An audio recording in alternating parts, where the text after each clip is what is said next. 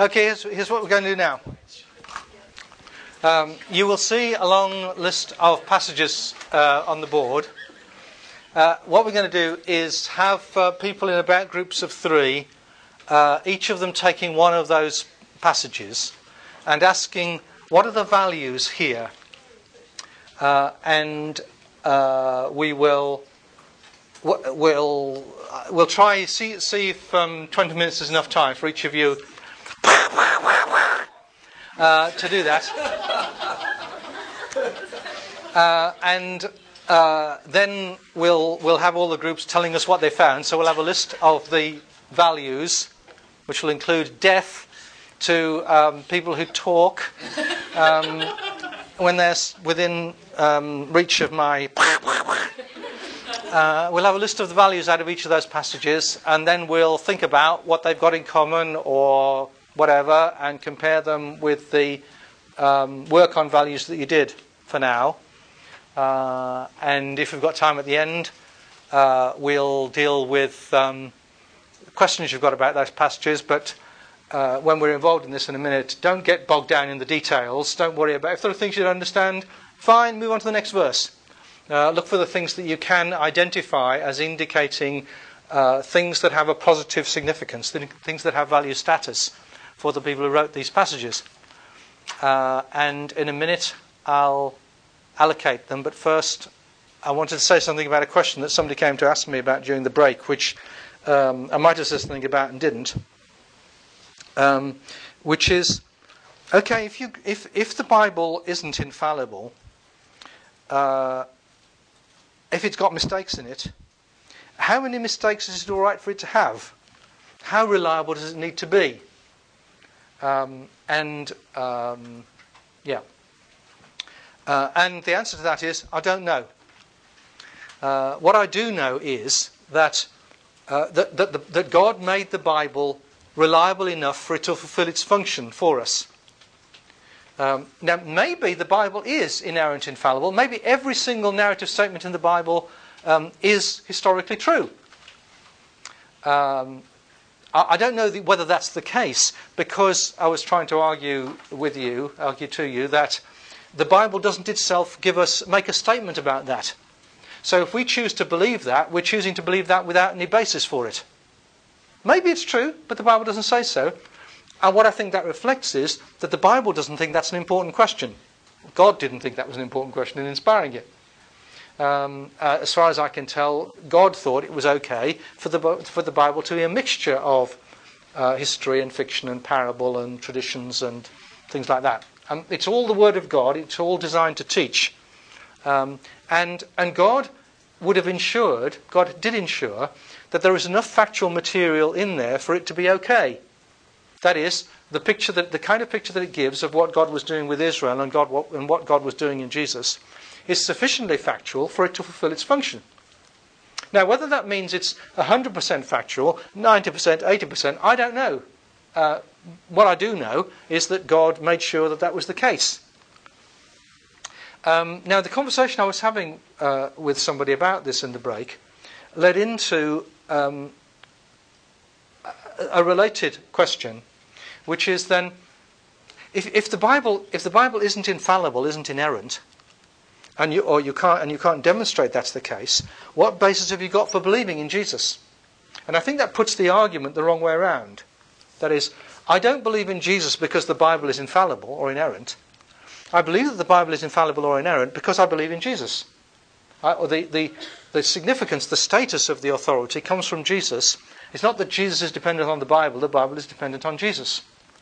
So I wouldn't dream of trying to prove to a non-Christian that the Bible was inerrant or even was 90% reliable or 80% reliable, as if they needed to believe that before they came to believe in Jesus.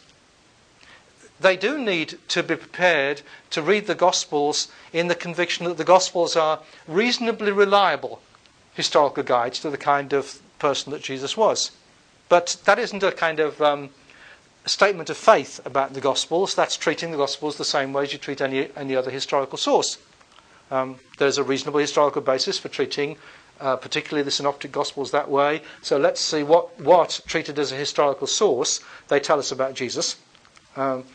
And if you come to believe in Jesus on that basis, then you find yourself coming to believe in the kind of God that Jesus believed in, and the kind of book that Jesus believed in, so that your conviction about the inspiration of Scripture and the authority of Scripture emerges from what you know about Jesus and what you know about God through Jesus, rather than the other way around. Yeah. Do I communicate? Does anybody want to say anything about any of that? But I kind of have a question of how do we really know who Jesus is without the Bible? You're not saying without the Bible. No, you don't know who Jesus is without the Bible. If we hadn't got the Bible, we'd know more or less nothing about Jesus. But you don't have to treat the Bible as the Bible in order to discover truths about Jesus.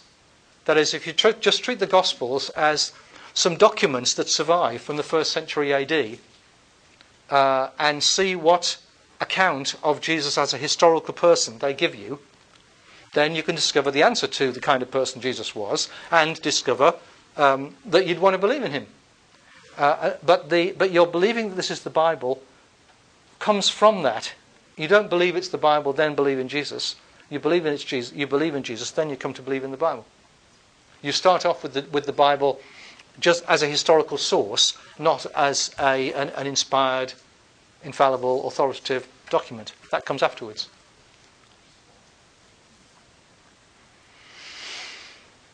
Okay, back to these passages. So what I'm going to do now is kind of go around the room, and so you need to be working in groups of about 3.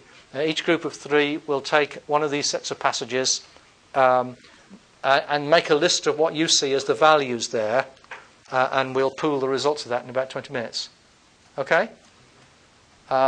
So, would you guys at the back there like to take Deuteronomy 5 and 6? And if you 6 could form 2 threes, and say you 3 take Job passages, and you 3 take the Psalms passages. Okay? In each case, if you only ever do the first chapter, that's fine. But if you move into the others, that's also fine. But just see how far you get. So that was Job and Psalm. So then, if you're 5, you're a nuisance. Oh, you two, did you two talk together before? You can talk with each other, you two. Oh, okay, right. So if you 3 take Proverbs, and you 2 take Isaiah 30 and 31, okay? And how did you divide it? How did you guys work? You 3, okay. If you 2 at the back take... Where did I get to? Did I say Amos? No. Okay, you 2 at the back take Amos. You 3 take Matthew 5 and 6.